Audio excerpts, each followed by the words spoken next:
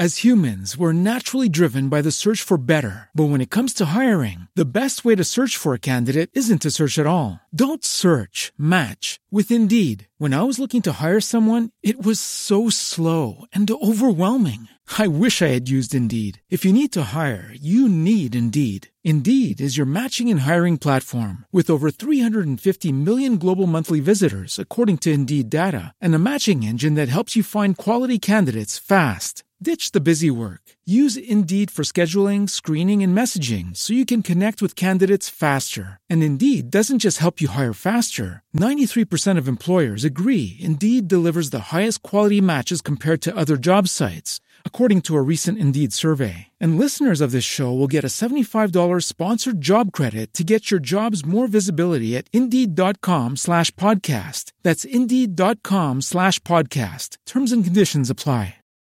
It's true that some things change as we get older. But if you're a woman over 40 and you're dealing with insomnia, brain fog, moodiness, and weight gain, you don't have to accept it as just another part of aging. And with MIDI Health, you can get help and stop pushing through it alone. The experts at MIDI understand that all these symptoms can be connected to the hormonal changes that happen around menopause. And MIDI can help you feel more like yourself again. Many healthcare providers aren't trained to treat or even recognize menopause symptoms. MIDI clinicians are menopause experts. They're dedicated to providing safe, effective, FDA-approved solutions for dozens of hormonal symptoms, not just hot flashes. Most importantly, they're covered by insurance. 91% of MIDI patients get relief from symptoms within just 2 months. You deserve to feel great. Book your virtual visit today at joinmidi.com. That's joinmidi.com.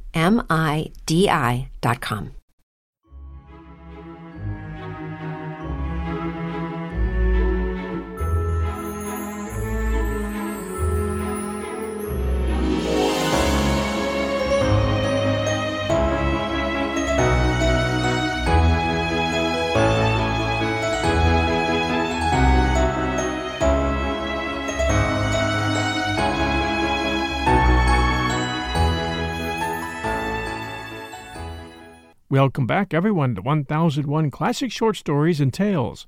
This is your host, John Hagedorn. Today, a great story from Guy de Maupassant called Tombstones.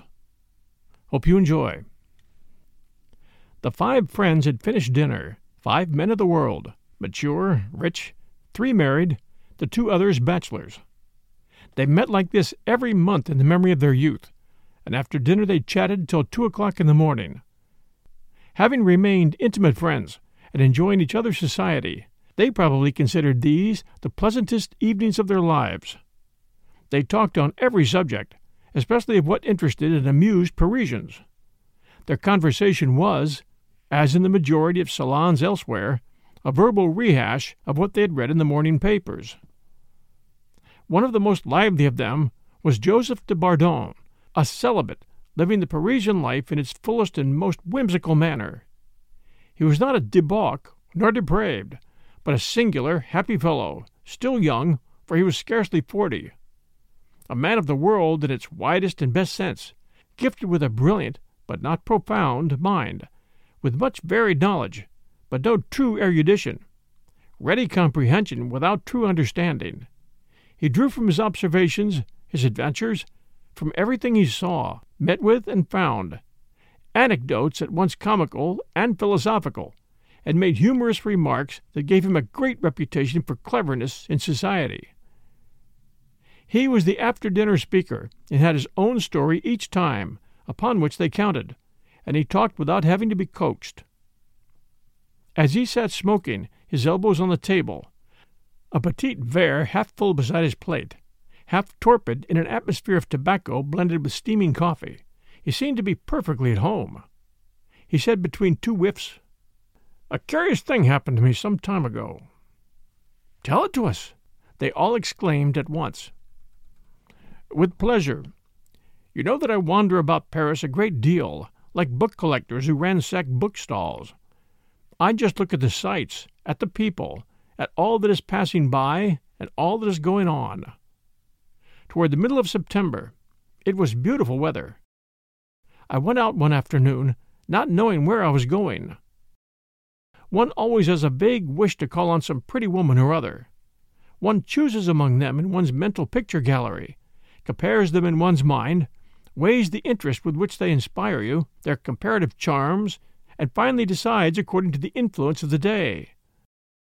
But when the sun is very bright and the air warm, it takes away from you all desire to make calls. The sun was bright, the air warm. I lighted a cigar and sauntered aimlessly along the outer boulevard. Then, as I strolled on, it occurred to me to walk as far as Montmartre and go into the cemetery. I'm very fond of cemeteries. They rest me and give me a feeling of sadness. I need it. And besides, I have good friends in there, those that one no longer goes to call on, and I go there from time to time. It is in this cemetery of Montmartre that is buried a romance of my life, a sweetheart who made a great impression on me, a very emotional, charming little woman whose memory, although it causes me great sorrow, also fills me with regrets of all kinds, and I go to dream beside her grave. She has finished with life. And then I like cemeteries because they are immense cities filled to overflowing with inhabitants. Think how many dead people there are in this small space. Think of all the generations of Parisians who are housed there forever, veritable troglodytes enclosed in their little vaults, and their little graves covered with a stone or marked by a cross, while living beings take up so much room and make so much noise. Imbeciles that they are. Then, again, in cemeteries, there are monuments almost as interesting as in museums. The tomb of Cavaignac reminded me, I must confess without making any comparison, of the chef d'oeuvre of Jean Goujon, the recumbent statue of Louis de Breze in the subterranean chapel of the Cathedral of Rouen. All modern and realistic art has originated there. In Montmartre, one can yet admire Bodin's monument, which has a degree of grandeur, that of Gautier, of Murger, on which I saw the other day a simple, paltry wreath of immortelles, yellow immortelles, brought thither by whom? Possibly by the last grisette, very old and now janitress in the neighborhood. It is a pretty little statue by Millet, but ruined by dirt and neglect. We'll return with Tombstones by Guy de Maupassant right after these sponsor messages. Hi, everyone. The holiday season is upon us, and I'll be glued to the telly for BritBox on many a night. I've already shared with you the fact that I keep up with Father Brown and Poirot at BritBox. I also check out their new stuff, like the new series Archie, which tells the story of Archie Leach, otherwise known to millions of filmgoers as Cary Grant. This story comes from his daughter Jennifer Grant and ex-wife Diane Cannon. It's a series. The performance of Jason Isaacs, who plays Cary Grant, is top-notch. I highly recommend it. You can only find it on my favorite TV, BritBox. Sign up to BritBox today to stream Archie and other fan favorites today from any device. I have a special limited-time offer for my U.S. and Canadian listeners. Get 50% off your first month when you sign up for a monthly plan, but only if you go to BritBox.com and use my promo code 1001stories at checkout. Don't wait. Get 50% off your first month. Just use promo code 1001stories at BritBox.com. Try it. You'll like it. If you're a woman over 40 dealing with hot flashes, insomnia, brain fog, moodiness, or weight gain, you don't have to accept it as just another part of aging. The experts at MIDI Health know all these symptoms can be connected to the hormonal changes of menopause. And MIDI can help with safe, effective, FDA-approved solutions covered by insurance. 91% of MIDI patients get relief from symptoms within just 2 months. Book your virtual visit today at joinmidi.com. And now, back to our story. Well, there I was at Montmartre Cemetery, and was all at once filled with sadness, a sadness that is not all pain, a kind of sadness that makes you think when you are in good health. This place is not amusing, but my time has not come yet. The feeling of autumn, of the warm moisture which is redolent of the death of the leaves, and the weakened, weary, anemic sun increased, while rendering it poetical. the sensation of solitude and a finality that hovered over the spot which savors of human mortality. I walked along slowly amid these streets of tombs, where the neighbors do not visit each other, do not sleep together, and do not read the newspapers. And I began to read the epitaphs. That is the most amusing thing in the world. Never did La Biche or Milhac make me laugh as I've laughed at the comical inscriptions on tombstones.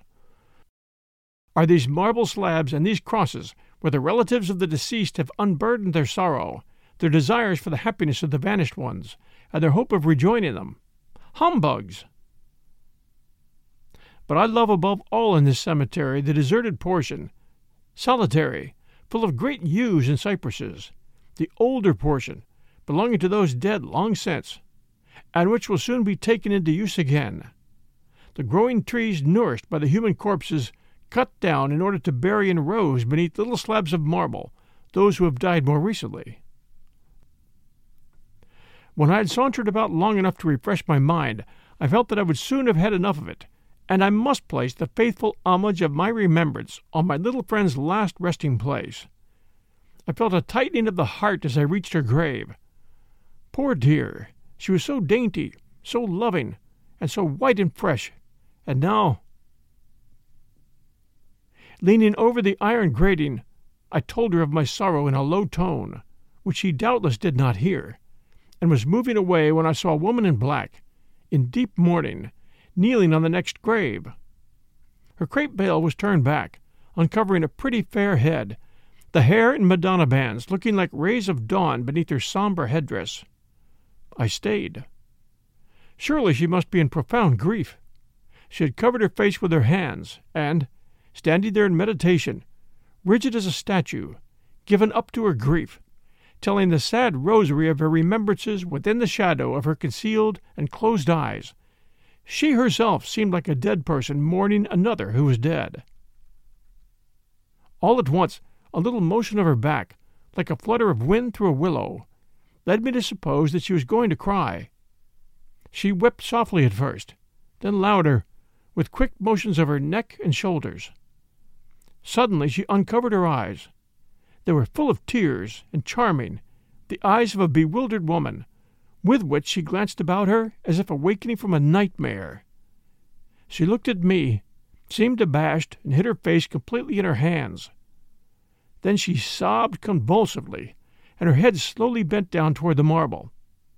She leaned her forehead on it, and her veil spreading around her, covered the white corners of the beloved tomb like a fresh token of mourning. I heard her sigh. Then she sank down with her cheek on the marble slab, and remained motionless, unconscious. I darted toward her, slapped her hands, blew on her eyelids, while I read this simple epitaph. Here lies Louis Theodore Carrel, captain of the Marine Infantry, killed by the enemy at Tonquin. Pray for him. He had died some months before. I was affected to tears and redoubled my attentions. They were successful. She regained consciousness. I appeared very much moved. I am not bad-looking. I am not 40. I saw her by first glance that she would be polite and grateful. She was, and amid more tears, she told me her history in detached fragments as well as her gasping breath would allow. How the officer was killed at Tonquin when they had been married a year. How she had married him for love, and being an orphan, she had only the usual dowry. I consoled her, I comforted her, raised her, and lifted her on her feet. Then I said, "Do not stay here. Come." "I am unable to walk," she murmured. "I will support you."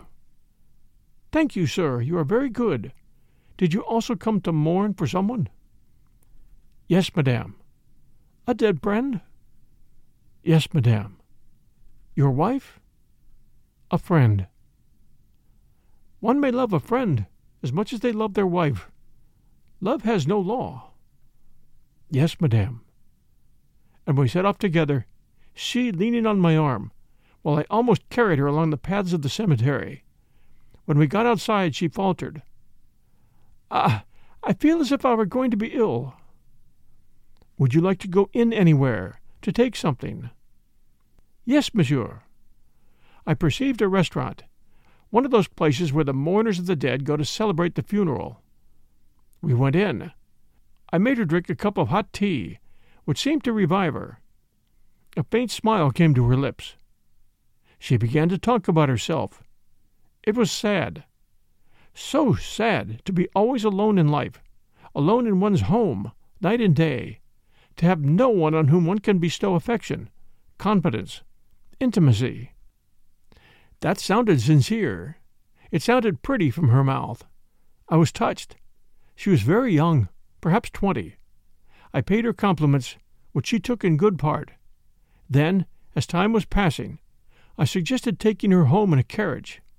She accepted, and in the cab we sat so close that our shoulders touched. When the cab stopped at her house, she murmured, "I do not feel equal to going upstairs alone, for I live on the 4th floor. You have been so good. Will you let me take your arm as far as my own door?" I agreed with eagerness. She ascended the stairs slowly, breathing hard. Then, as we stood at her door, she said, "Come in a few moments, so that I may thank you." And, by Jove, I went in. Everything was modest, even rather poor, but simple and in good taste. We sat down side by side on a little sofa, and she began to talk again about her loneliness. She rang for her maid in order to offer me some wine. The maid did not come. I was delighted, thinking that this maid probably came in the morning only, what one calls a charwoman. She had taken off her hat. She was really pretty, and she gazed at me with her clear eyes, gazed so hard, and her eyes were so clear, that I was terribly tempted. I caught her in my arms and rained kisses on her eyelids, which she closed suddenly.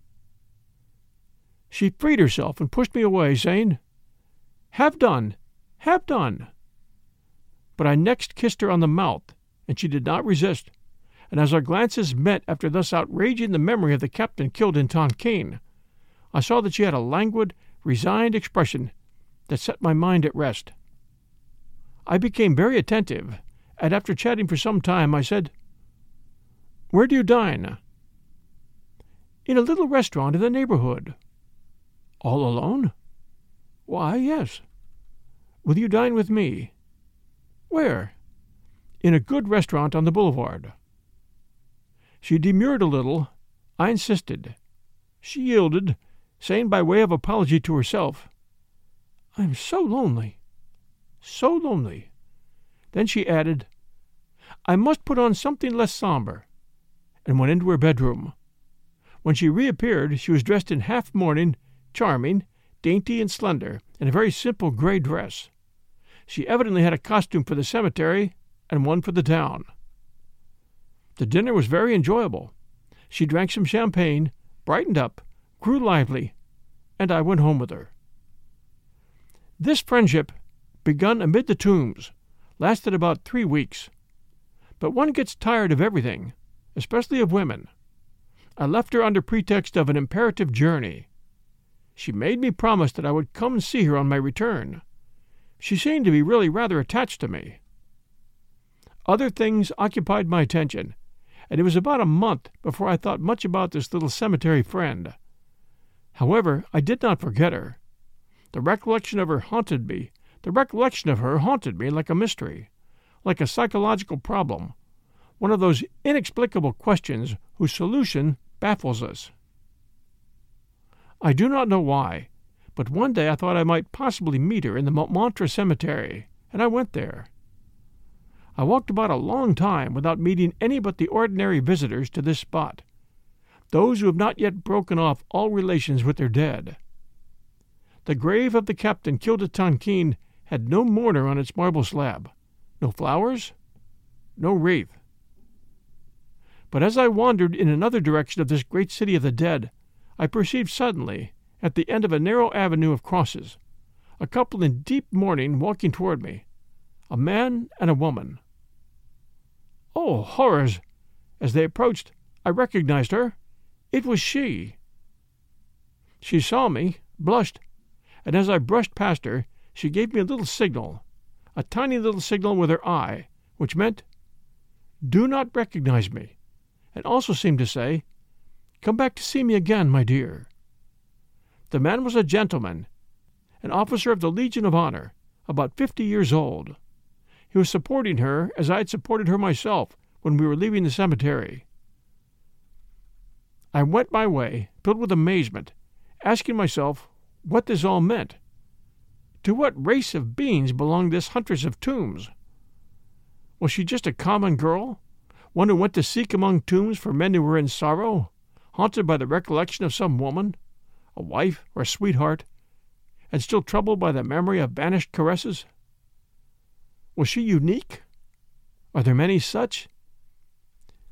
Is it a profession? Do they parade the cemetery as they parade the street?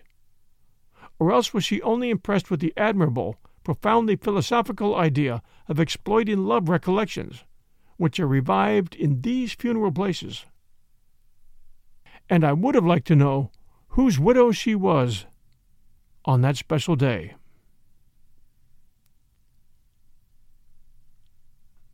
Well written, very bitter, and it does create a lot of images. In that respect, it's a well-done short story. This is your host and storyteller, John Hagedorn. More and very different short stories ahead.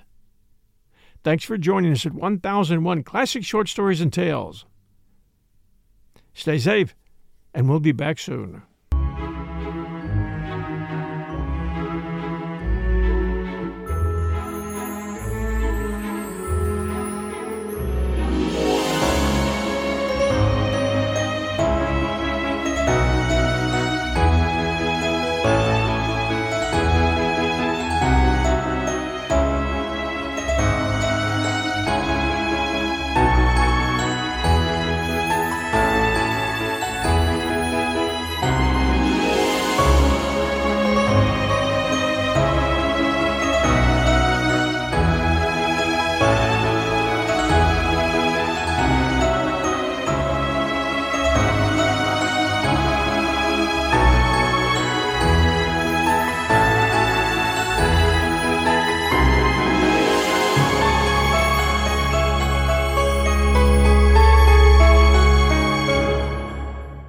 If you're a woman over 40 dealing with hot flashes, insomnia, brain fog, moodiness, or weight gain, you don't have to accept it as just another part of aging. The experts at MIDI Health know all these symptoms can be connected to the hormonal changes of menopause. And MIDI can help with safe, effective, FDA-approved solutions covered by insurance. 91% of MIDI patients get relief from symptoms within just 2 months. Book your virtual visit today at joinmidi.com.